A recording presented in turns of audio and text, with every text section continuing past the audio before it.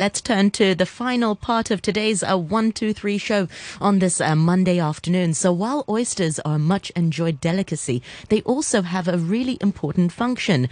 This week on Trash Talk, Marcy Trent-Long learns all about how oysters serve as nature's water filtration system. And this week, Marcy is joined by Maureen Thomas from the Nature Conservancy.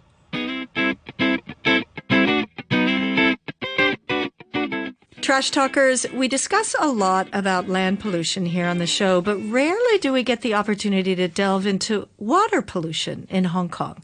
And in 1987, the water quality of Hong Kong rivers were graded good or excellent for 26% of the Hong Kong rivers.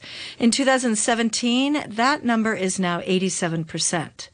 What happened? Well, the government introduced more sewage treatment, which is a key, but there's also natural solutions to help clean waters in Hong Kong.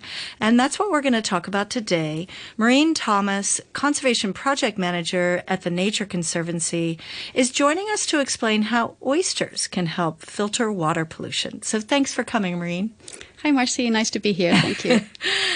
Well, I think we better do a general education on the benefits of oyster reefs and water ecosystems.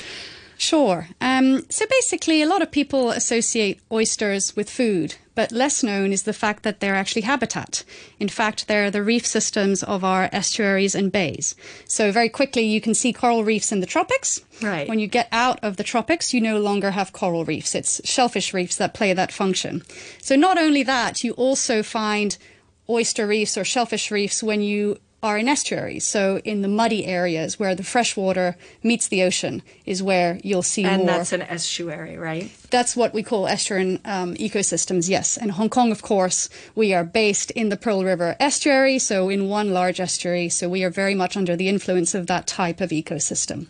So shellfish reefs are very important here in Hong Kong. And the other thing that's important to know is that, so not only is it not always known that they're a habitat, but they happen to be the most endangered marine habitat we have on Earth. We've lost 85% of shellfish reefs around the world. So if you were to compare that to coral reefs, for example, that's around 50%. It's still bad, but obviously, yeah, with an 85% loss, it's the situation's pretty Is that because humans tended to live closer to estuaries than they did coral reefs, for instance? Perhaps. Mostly we have taken out oyster reefs and shellfish reefs from overharvesting because they're food, right? Unlike coral reefs, you can actually eat oysters. But what we did is we not only overharvested oysters for their food, but also burnt the shell to create lime. And lime is actually, call it the ancestor of cement. And in Hong Kong, we also used to burn up corals as well for the same purpose. Oh, interesting. And so is that why, Hong Kong was famous in the 70s and 80s for their oysters. I guess it was a big shellfish place. So is that what happened to our oysters too? Yeah, so I think it's important to dissociate the oysters for aquaculture and the oysters that provide habitat and create reefs. So yes, Hong Kong has a very long history of aquaculture. It goes back centuries. In fact, traditional methods of oyster farming in Hong Kong are part of our intangible cultural heritage. And so we have famous things like oyster sauce, but also the traditional method of farming. And in the 70s and 80s, when the Pearl River Delta was developing at a rapid pace, then yes, the areas where we used to farm oysters became degraded. And oysters, or particularly oysters that you want to eat, you want to associate with clean waters. Definitely. Because oysters, going back to your first question, are filter feeders. They're a natural, nature-based solution for cleaning up water. And they remove certain pollutants, which we can describe in a second, out of the water system. But more importantly, when you have a degraded body of water, it's not great to eat oysters from that water. Okay, got it. And it's not just for that. The oyster aquaculture industry started to decline for the same reasons that the finfish industry in Hong Kong started to decline, is that it's very hard work for not very big pay. and it's a very unsustainable form of income. For example, every time there's a typhoon and, it rips through the oyster rafts that we have in Deep Bay, the farmers can lose everything. They can lose a whole year of harvest. So with time, the new generations have not wanted to take on what their family has been doing for generations, which is pretty sad. Well, but it's the way Hong Kong's been, right? Everyone wants to be maybe a banker, or maybe not. Maybe they want to be a trash talk host, or maybe they want to be a conservation manager now. Well, tell us about the project, the Deep Bay Wetland Project. Where is it, and why that location and stuff? So Deep Bay is actually the very northwestern border that we have with mainland China. In fact, Deep Bay on the mainland is called Shenzhen Bay. So from on one side, you've got Shenzhen, and on the other side, you have the soft shores of the Hong Kong side, and you've got places like Lau Fau Shan, which is the very important area for oyster farming, the historical area for oyster farming, but it's also a huge mudflat. So historically, we did have natural oyster beds there, and they've since been transformed into oyster farms. But with the decline of the oyster farming industry, you now have quite a lot of abandoned oyster farms on the mudflat. And so Deep Bay presents a wonderful opportunity for us to work with the oyster farmers to see if we can restore some of this natural habitat, and also provide an alternative source of income. So for instance, they know how to grow oysters. We want to, recreate oyster reefs.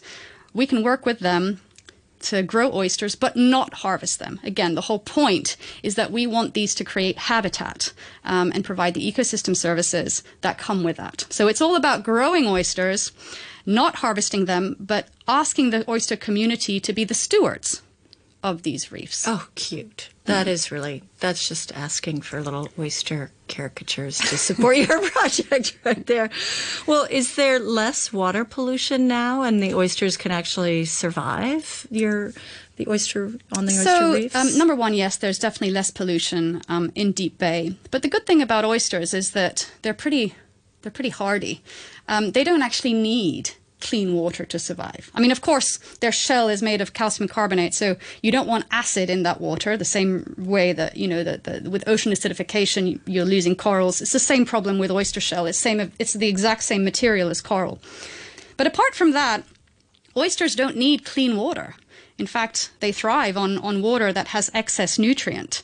For instance, when we talk about water pollution, one of the things that oysters and shellfish bivalves can remediate is taking out excess nutrient out of the water. So nitrogen, for example, in the form of nitrate and nitrite, which is essentially what we've pumped our water systems with, our fertilizers or wastewater discharge. That's what creates algae blooms and eutrophication and dead zones. Oh. Well, oysters are able for different methods, but are able to transform that nitrogen form that's bad, nitrate and nitrite, into nitrogen gas, which is harmless for the water environment. So that's how they are able to help the water quality of our coastal ecosystems. Oh, that's interesting. And so does the nitrogen, did you say nitrogen oxide? So, yeah, so nitrate and nitrite, those are the two forms that are quite harmful for our coastal ecosystems. They're the ones that are going to provoke algae blooms and then eventually suck all the oxygen out of the water and create dead zones.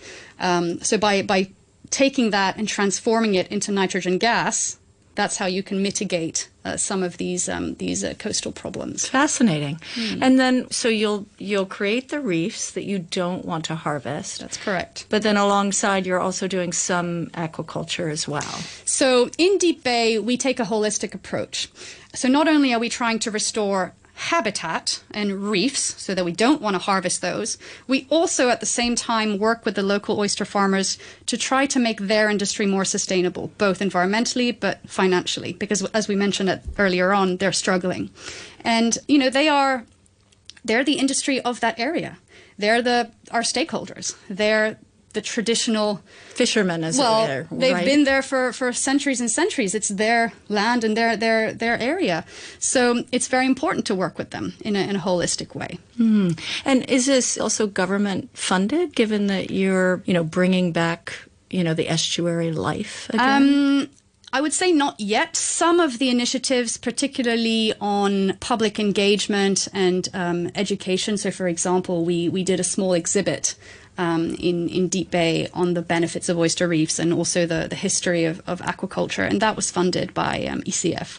But most of the work that we do at the moment is privately funded. Oh, well, thank you for that then. So what are some of the sources of water pollution now, or did we just go through that with the nitrate and the nitrate? They're the same. So everywhere around the world where we have settled on our river banks and started, that's the areas where we have a lot of agriculture. With fertilizer, we've pumped our water systems with excess nutrient. And when that river will meet the sea, that's where it's the outflow of it. So that's still very much a problem. In fact, we still have red tides in Hong Kong, right? That's an algae bloom.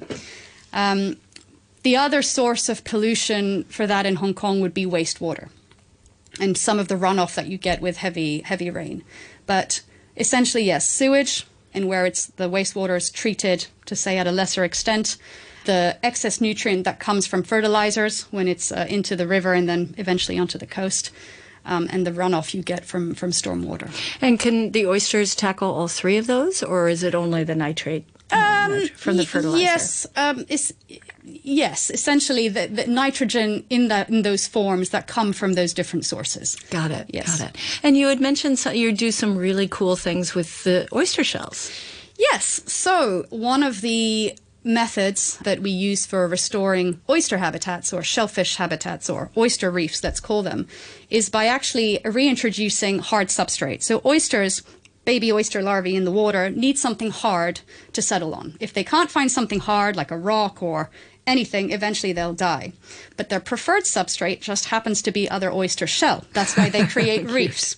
And so there's this wonderful opportunity to work with the local aquaculture industry in Deep Bay.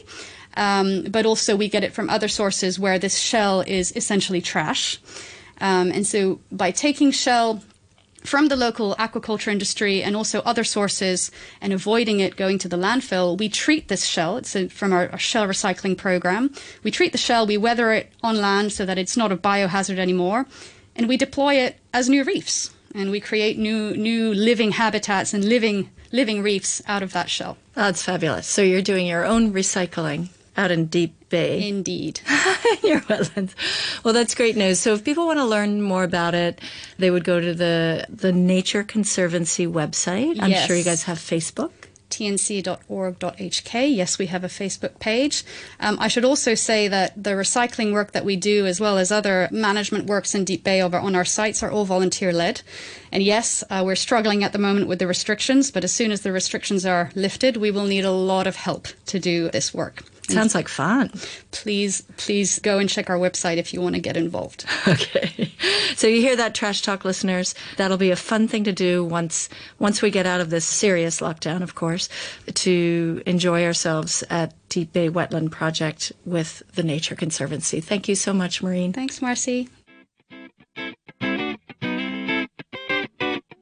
You can find all the Trash Talk episodes on iTunes and the RTHK On The Go app. Thanks to our partners, Plastic Free Seas. If you like what you hear, I also host the Sustainable Asia podcast on iTunes, Spotify, and YouTube for a more in-depth look at sustainability issues here in Asia. Many thanks once again to Marcy Trent-Long, speaking with Maureen Thomas from the Nature Conservancy, all about oysters. And Marcy will be back again next week for more Trash Talk on the 123 show.